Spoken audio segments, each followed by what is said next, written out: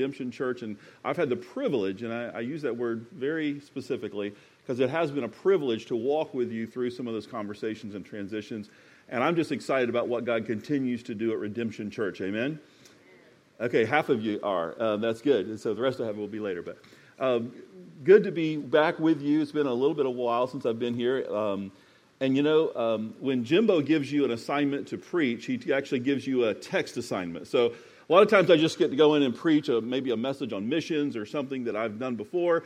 He said, Rick, I want you to teach John chapter 1, verses 1 through 18. And I certainly don't mind being given that assignment because it's such a beautiful and theologically rich part of the Bible. We call this the prologue of John. And I know that you're framing this series and this series of messages through the Christmas season called the fullness of time. The fullness of time. You know, the scripture says in Galatians chapter 4, but when the fullness of time had come, God sent forth his Son, born of a woman, born under the law, to redeem those who were under the law, so that they might receive adoption as sons. That's good news. That's the gospel, isn't it? So in the fullness of time, how are we kind of putting this text here this morning in the middle of that series? What it means is that the incarnation of Jesus coming from heaven to earth to redeem mankind, it's kind of the big moment. It's kind of the big move of God to redeem and bring back to himself a lost humanity. What we're going to focus in on this morning is really the big move, the big thing that God has done so that you and I might not only be saved, but be the adopted children of God. So, one of the things I love about the Bible, not just in this passage, but in all over the Bible, is it doesn't avoid the major issues or the big questions of life, does it? In fact, the Bible kind of runs head on to some of the biggest challenges and the biggest questions that we wrestle with. It's not just a book of pithy sayings or religious quotes or truisms. It talks about where we've come from, what's wrong with the world, how's it all going to end, what's my place in all of this, and what do we do about evil in the world? And the passage in John that we're going to look at this morning, the prologue, it presents God's big address of these biggest questions and issues of life. In fact, the questions don't get really any bigger than the ones we're going to talk about this morning. In this particular passage we're looking at today, the Apostle John is introducing Jesus not just in a biography way, like he was born here and then this happened and this happened and this happened. He actually produces him as an answer to the theological and philosophical questions that really gnaw at our soul. And he offers Jesus as the biggest solution to the world's problems. And I know that you're accustomed to stand when we read the text. I'll invite you to stand with me. John chapter 1, beginning in verse 1. If you don't have a Bible, there's one in a pew Bible there in front of you. You can grab that, and it is on page 735. Page 735. We'll begin in John chapter 1. In the beginning was the Word, and the Word was with God, and the Word was God. He was in the beginning with God. All things were made through him, and without him was not anything made that was made. In him was life, and the life was the light of men. The light shines in the darkness, and the darkness has not overcome it. There was a man sent from God. His name was John. He came as a witness to bear witness about the light, that all might believe through him. He was not the light, but came to bear witness about light. The true light, which gives light to everyone, was coming into the world. He was in the world, and the world was made through him, yet the world did not know him. He came to his own, and his own people did not receive him. But to all who did receive him, whom believed in his name, he gave the right to become children of God, who were born not from blood, nor of the will of the flesh, nor of the will of man, but of God. And the Word became flesh and dwelt among us, and we have seen his glory, glory as of the only Son from the Father, full of grace and truth. John bore witness about him and cried out, "This was he of whom I said, 'He who comes after me ranks before me because he was before me.'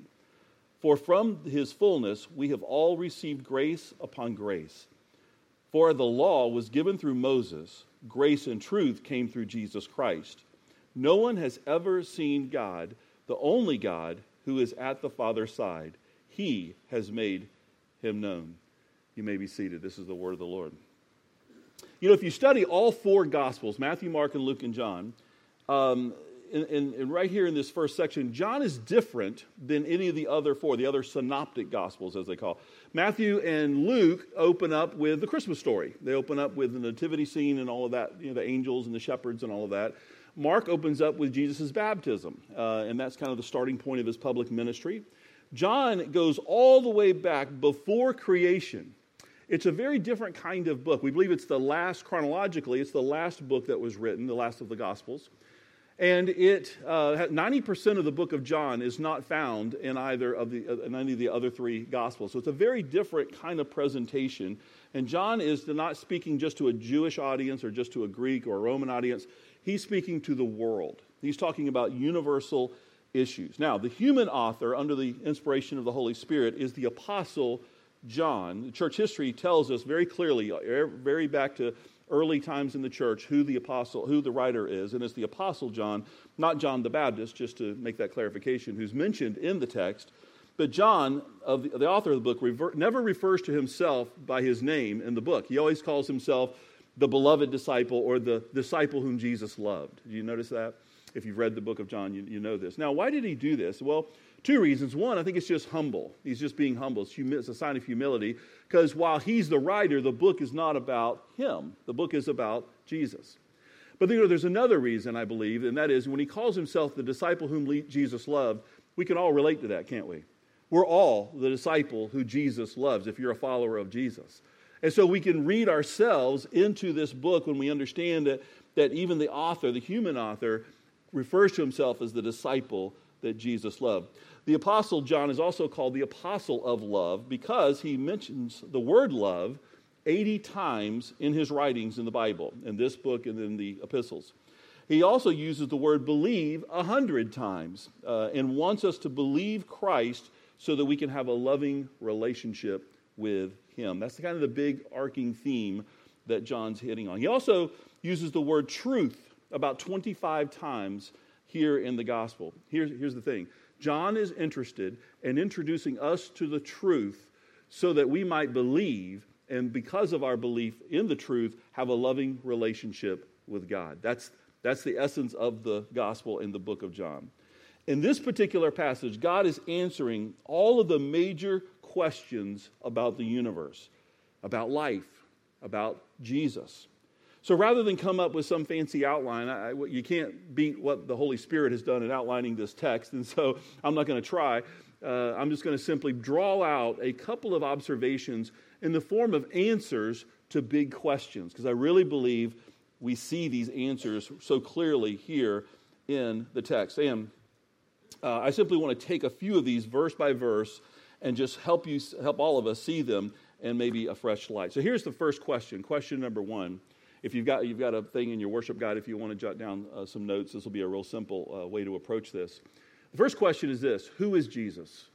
Who is Jesus? That's an important question, isn't it?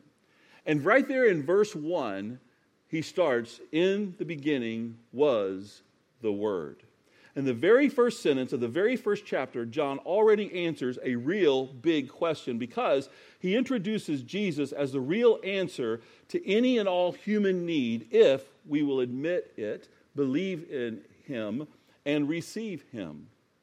John calls Jesus the Logos.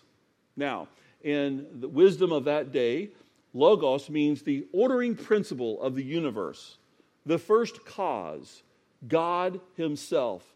John uses this term, if you go back and look at verse 1, 3 times right there in the first verse. The Word, the Word, the Word. It's this threefold presentation of Jesus Christ as the Word, the communication, the expression of God himself, right there in the first line of John's Gospel. Jesus was in the beginning with God. He was not a God, as some cults would say. The grammar of this sentence in the original language does not allow for that translation. So if anybody ever comes to you and they say, we believe that Jesus is a God among other gods, that is not what the Bible teaches. It just simply is wrong. Jesus is not a God, he is God, period. There's a big difference. That little article makes a big difference, doesn't it? Not a God, but God. In other words, when you see Jesus, you are seeing God. Colossians chapter 1 refers to Jesus as the image of the invisible God, the firstborn of all creation. In Colossians 1, it uses that word icon in the original language. Just like on a computer, you have icons as you hit the button, and everything behind that button opens up to you. Jesus is the portal. He's the access point. And when you access Jesus, you access all of who God is. That's remarkable, because if Jesus is God who existed before creation, then you and I are subject to him, and we are made in his image. And the reason that's important is because we run into trouble when we try to make God into our image. Anybody ever try to, maybe subtly in our lives, we kind of want God to fit in our box or do it our way or kind of get on board with our plan? That happens sometimes. It reminds me of the little boy in Sunday school who was drawing feverishly, kind of coloring a page, and the teacher comes up to him and says, "Oh, tell me what you're drawing." And the little boy says, "Oh, I'm drawing a picture of God." And the teacher says, "Oh, well, I'm not sure that's possible because nobody really knows what God looks like." And without stopping or even looking up, the little boy says, "Well, they will when I'm done." We all have kind of, some of you will get that later. So we all have this kind of impulse to kind of want to make God in our way, in our image. And all the while, he is the preeminent, incarnate Christ. He is before all, above all. And so we cannot create God in our image because we are created in his image. Now, kind of a sub-question, this is still in question 1, but it's kind of a secondary question, or a second part of the question, was Jesus human or was Jesus divine? Was he man or was he God? Verse 14, down towards the bottom of this text, actually clears that up very, very clearly for us when it says that the Word became flesh and dwelled among us. This is a central truth in the Christian faith, that the eternal, unchanging God entered into his creation in human form. Part of what John is doing here is fighting against the early church heresy of Gnosticism. And without going into all of the parts of that, it was an early church heresy that John would have been addressing in his day. And it taught that, one of the things that it taught was that Jesus only seemed to be human. That he actually had a divine form that just appeared to be human form. So of course he could walk on water. Of course he could heal people. Of course he could say peace to the winds and seas and they would obey him. Of course all these things could happen because he wasn't really human. Right here in the first section of the gospel, John confronts that heresy and says, no, the Word became what? Flesh. Flesh. Just like your flesh and my flesh. He was fully human just as he was fully God. And John wants us to know that. The infinite became finite. The invisible became visible. God becomes a human person in the flesh. God is not just a force. He's not just a thought or a concept. Truth is not just an idea. It is a person. In fact, later on in John 14, Jesus will say, I am the way, the truth, and the life. No one comes to the Father except through me. Just as the word of the Lord came to the prophets of the Old Testament, the word of God, the communication of God, the expression of God comes to God's people in the person of Jesus Christ. And if you want to see the fullest expression, if you're looking for God, if you want to say, what is God like? Look at Jesus. He is the Word who became flesh. It could not be any clearer, folks. John is so clear in his presentation of who Jesus is. But let's look at the second question. Where did the universe come from? Just little small questions, nothing big today. Just who is Jesus? Where did all this stuff come from? That sort of thing. Verse 3 says, all things were created through him. Did you see that? Here's what that means. You have never been anywhere or talked to a person who wasn't created by him. Everything you've ever touched, even the feelings we've had, everything we've thought, everything that we've experienced was created originally by him.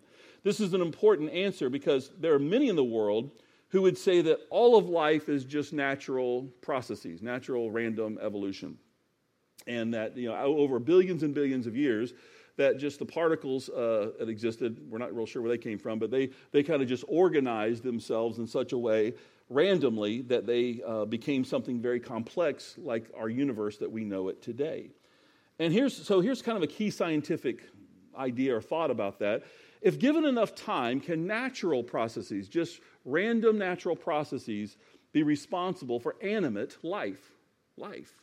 Can just molecules and atoms kind of just arrange themselves, if given enough time, mind you, can they arrange themselves to a point where we see the reality that we experience today? Well, a few years ago, the Wistar Institute assembled over 50 scientists, mathematicians, physicists, and biologists for a whole summer to answer that question. If given enough time, can randomness produce complexity? That was the key question. And here's what they said. I'm going to quote their findings. Based on our understanding of the laws of chemistry and physics and what we know about randomness, there is no way that the complexity of life could just come about. For randomness to be responsible for life is a mathematical impossibility. That's not just a faith statement, that's a scientific statement. That when these scientists got together and said, could the universe have just come about if given enough time, and every time they'd run the numbers, they'd run out of time. It just can't happen. There's just not a way in which that can happen. What they were really doing is echoing what a clergyman and a philosopher named William Paley had said back in 1802. And it's kind of been a pretty, it's the teleological argument for creation. And it basically goes like this, and here's the 21st century version of it. I want you to look at your wrist or look down and find your watch or your iPhone. Okay, now everybody either has one or two of those things. Otherwise, you would have no idea how to tell time. Okay, so find whatever device that you would tell time with, whether it be on your watch, Apple Watch, or your mechanical watch. In fact, you got that? Hold it up for me just for a second. Okay, all right. Now, I want you to look at that device for a second. I want to ask you a question.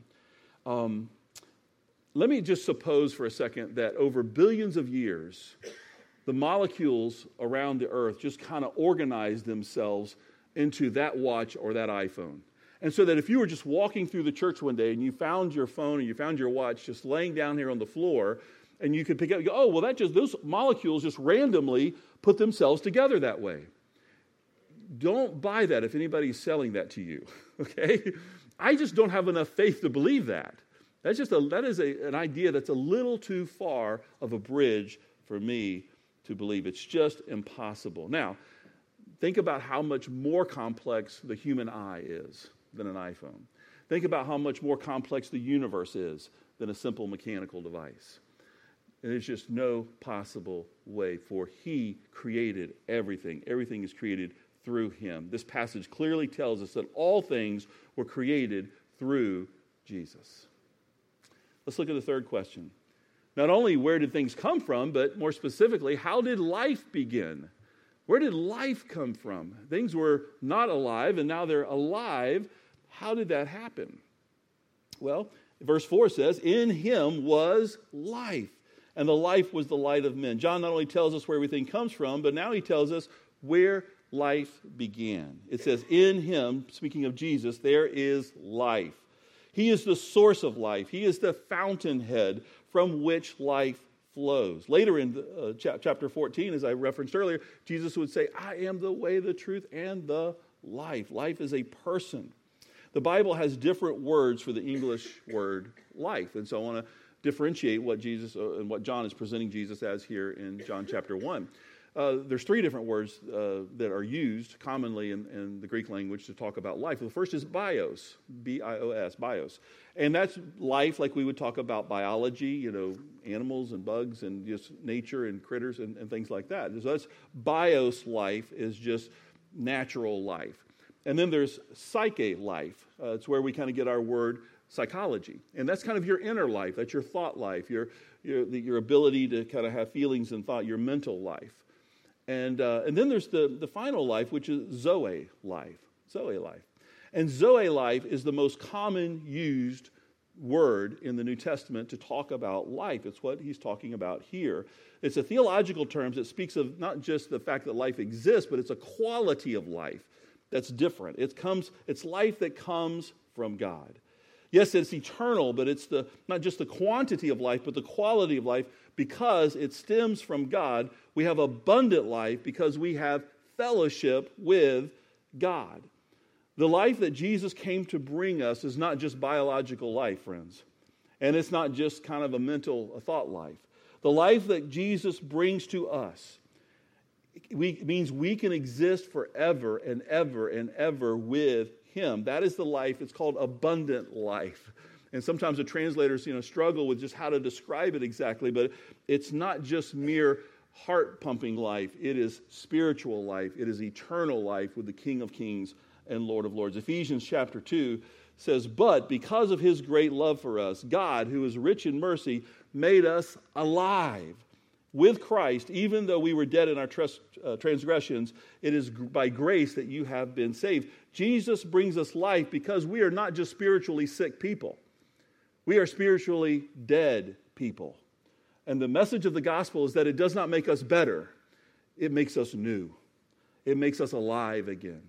And you and I would have just as much chance of raising ourselves from the dead as we would to saving ourselves and giving ourselves that kind of life. Only that kind of life only comes through Jesus Christ.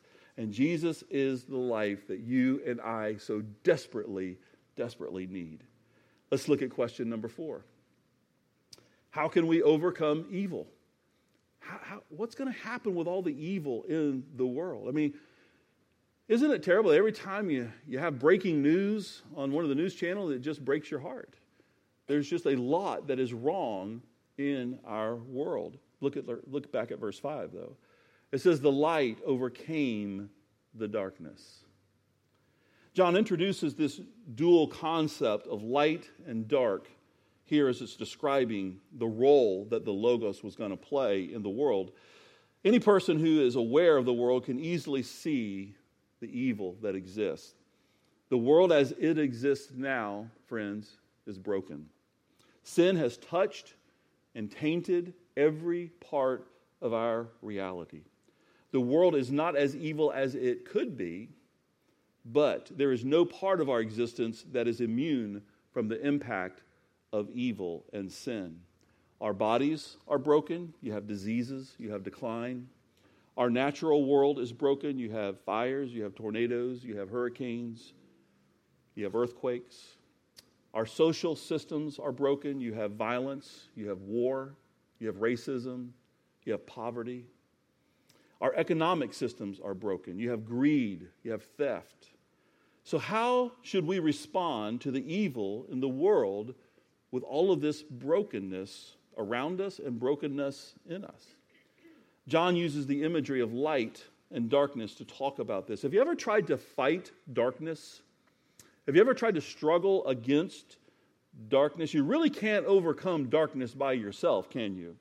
I mean, you can stand in the middle of the dark room and swing your fist at it if you want to, and you can curse it if you want to. It's not going to change very much. What you have to do to overcome darkness is turn on the light. And what you and I have to do in our lives is not struggle against darkness, not swing our fists at it, not curse it, but simply bring and declare the light of Jesus Christ into every single corner of reality, because he is the light that can overcome darkness. And here's the thing, light beats darkness every time. Anytime light and dark are having a battle, light wins. There's never a point when you introduce light into darkness that darkness overcomes the light. Light overcomes dark every time. I think John knew the picture he was trying to paint here. Jesus is the light of the world, and that light overcomes the darkness. Think about this. Jesus traveled all of the way from heaven to bring us that light. He came from a place that was lit by the very presence of Almighty God into a dark, broken, sinful world. I want to unpack that just for a little bit. When we look at the mission of Jesus, we're talking about the incarnation, Jesus coming from heaven to earth. I want us to bring that more of an understandable concept for a moment. When you look at his mission, we see that he was sent. Later in John chapter 20, verse 21, Jesus would say to the early church, to the disciples, he would say, "Just as the Father has sent me into this world, I'm sending you." Jesus will say that to them actually several times. And so I want to think about that. Think with me for a second. Jesus was sent from the glory of heaven to the slums of a backwater Jewish outpost. He was sent from all the peace and joy of heaven to a noisy, dirty, sinful world. He was sent from the safety of the angelic guards to a place where there was danger everywhere. He was sent from a place with no needs to a place of great and constant need. He was sent from a place where there was no sin and no death to a culture with pervasive disease and a culture of death.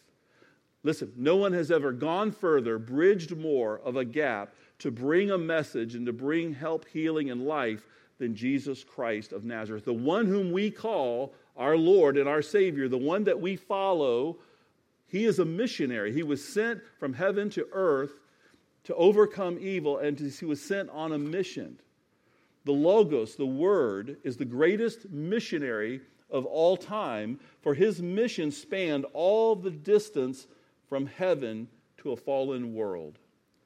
So if you and I call ourselves followers of Jesus, then our lives should somehow pattern that of one who is being sent into a world, one who is living the life of a missionary. That takes many different expressions in your neighborhood, in your homes, in your school, in the marketplace, the ball field, everywhere that we go, in the marketplace.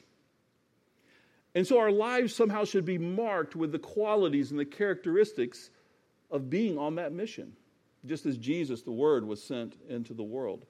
And the opposite is true. If our life does not reflect that in any way, if we look at who we are and the way we spend our time and our talent and our treasure, and none of it is for the kingdom and the glory of God, and none of it is kind of under the mission and the banner of Jesus, then it's fair for us to ask us, are we truly on his mission? Are we truly following his work in the world? It would be, let me illustrate it this way. It'd be like if we go out here after church today, and we go out to Lane Avenue here, and there's a big boat sitting in the middle of the highway.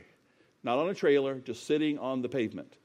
We would think something has gone terribly wrong, because that's not supposed to be where a boat is, right? A boat is supposed to be, this is group participation time, water, right, yeah. Boat's supposed to be in the water. And so if a boat's not in the water, then something's wrong. Can I just say, the intended place for you and for me to be is in the world. Why? Because for God so loved the world that he gave his only begotten Son. Now, please hear me. No boat has ever sunk because it was in the water.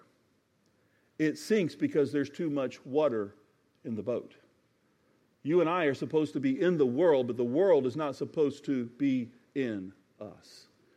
If we follow Jesus, he was sent into the world. That's not just like an idea. That means literally following him into the world to take the light that he's given to us, his authority, his presence into a lost and broken and dark world.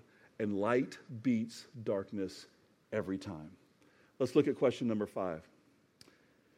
What happens when I accept Christ? What happens when it actually addresses that right here. Look down in verse 11 and 12, particularly verse 12. It says he came into the world, some did not receive him, but some did. And then it says, but to all who did receive him, he gave them the right to be children of God, to those who believe in his name. The Gospels teach us that Jesus was accepted by all of the natural order. If you look at the Gospels, you'll find that water would hold him up because he wanted it to, when he could walk on it. Demons would shudder and respond to his commands. The winds and seas would obey everything that he said. All of the natural world would obey him and receive him. Why? Because he created them. And yet when it comes to mankind, when it comes to humans who have a free will, some received him and some rejected him. And so he had this mixed response. And it says, to those who received him, he gave the right or the authority to become children of God. Do you know what that means? I love this part. You know what that means? I love just the idea of being called a child of God. It means that there's something big about the idea of the gospel, that it doesn't just get us saved. It gets us, in other words, it doesn't just get us out of something, it gets us to something. And think about it this way. I want to use an illustration from our legal system. The idea of the gospel, the idea of the Word becoming flesh and dwelling among us, and Jesus paying the price, and as Wes said earlier, that Jesus was born with a purpose, he was born with a mission, and there's always a cross looming in the horizon of the mission of Jesus in the earth.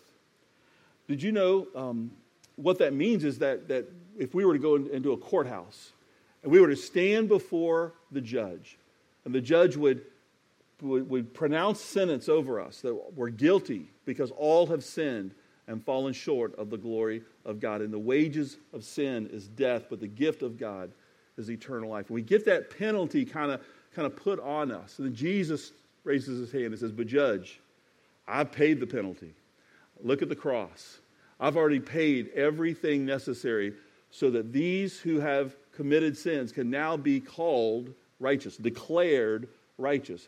You see, we are not righteous when we are saved. We are declared righteous. There's a difference because we don't become righteous ourselves. We simply receive the covering of his righteousness upon our lives. It's kind of what the old hymn says, being washed in the blood. That whole idea. So we receive his right. And so the judge brings the gavel down and says, you're declared innocent. You're declared righteous because of the payment that's been paid. Hallelujah. What a Savior. Amen. But hey, listen up. That's not all. We're not done.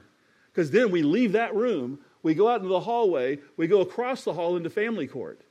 And then Jesus goes up to the judge and says, Judge, see these here? They've been declared righteous. I want to bring these into my forever family. I want to make them part of my joint heirs with you. And we become, and so the judge brings down the gavel and says, you're now part of the family of God. That's good news, friends. That not only can our sins be forgiven, not only can we be declared righteous under the payment that was paid by Jesus at Calvary, but we are called men and women, boys and girls, children of God. That's something to get excited about this Christmas. That's the whole message of Jesus coming as a little baby because he grows up, goes to a cross, and pays the price for you and I to be, here's the word, redeemed, brought into his family. That's good news. That's the gospel. I want to end with a story that you're probably familiar with. Earlier this year, June and July, happened over a span of a couple of weeks. There were 12 boys, ages 11 through 17, along with their 25-year-old coach, who became trapped in a cave in Thailand. Do you remember that? And they did not know how they were going to get them out, and there was water was coming in there. It was the rainy season was starting, and they were not looking good. In a dark cave miles deep into the earth. And over 10,000 people and over 100 expert divers joined in the cause to rescue these boys and their coach. And in the planning and in the preparation and all that was necessary, there was even one fatality. A 37-year-old Thai Navy SEAL named Saman Kunan died of asphyxiation in the cave after delivering supplies of air. Now think about this for a moment, this picture. These boys huddled down in this cave with their coach. They had no hope. There was no way they were going to claw their way out of there. They didn't have the skills. They didn't have the abilities. They didn't even probably know the way to get out. It was dark. They were scared. They had no hope on their own. But that was not the end of the story. Because someone up there loved them enough to send somebody to where they were, to bring them to life, to rescue them. And why does a story like that touch us so much? I mean, yes, we're concerned, we're empathetic for these boys and their family, but you realize that's just a picture of the gospel. Friend, you and I have no hope on our own. We are down in a cave. We are lost. We are dark. We have no ability to claw our way back to freedom. But praise God, he loved the world so much that he gave his only begotten Son, that whosoever would believeth in him would not perish, but have what? Eternal life. There is hope because, not because of our ability, not because of our righteousness, not because of our skill and wisdom, but because of his great love for us and the grace and the mercy and the truth that is found in the person of Jesus Christ. And because of that, I don't know how you walked in here today. Life may be going okay, may not be. It's not the end. It's not the end of the story, because he's the author. He gets to write how the story goes. But we have to participate. You know, what if those rescuers got down to that cave and those boys just said, "Nah, I'm good. Y'all head on back out." Can you imagine? God has sent a rescuer to us. His name is Jesus, the Logos, the Word. And he became flesh and dwelled among us. And to those who believed and received him, to them he gave the right to become children of God. Would you pray with me? Lord, we confess right now that without you, we have no hope. We have no chance of life, of overcoming darkness, of even understanding who we are. Lord, we'll be deceived, and we'll be in a dark place without you in our life. And so, Lord, as we respond to your word this morning, we just want to confess you, confess our need for you. We want to accept you. We want to believe you. Because when we believe you, we come into your family. And so, Lord, no matter how we walked in here today, we can walk out changed because of what you have done, not because of what we do, but because of who you are. Friend, as we enter into a time of response, we're going to just sing a song. It'll be just a time to say, okay, what does this message mean for my life? And I just want to say, whatever God's putting on your heart, the right time to do the right thing is right now.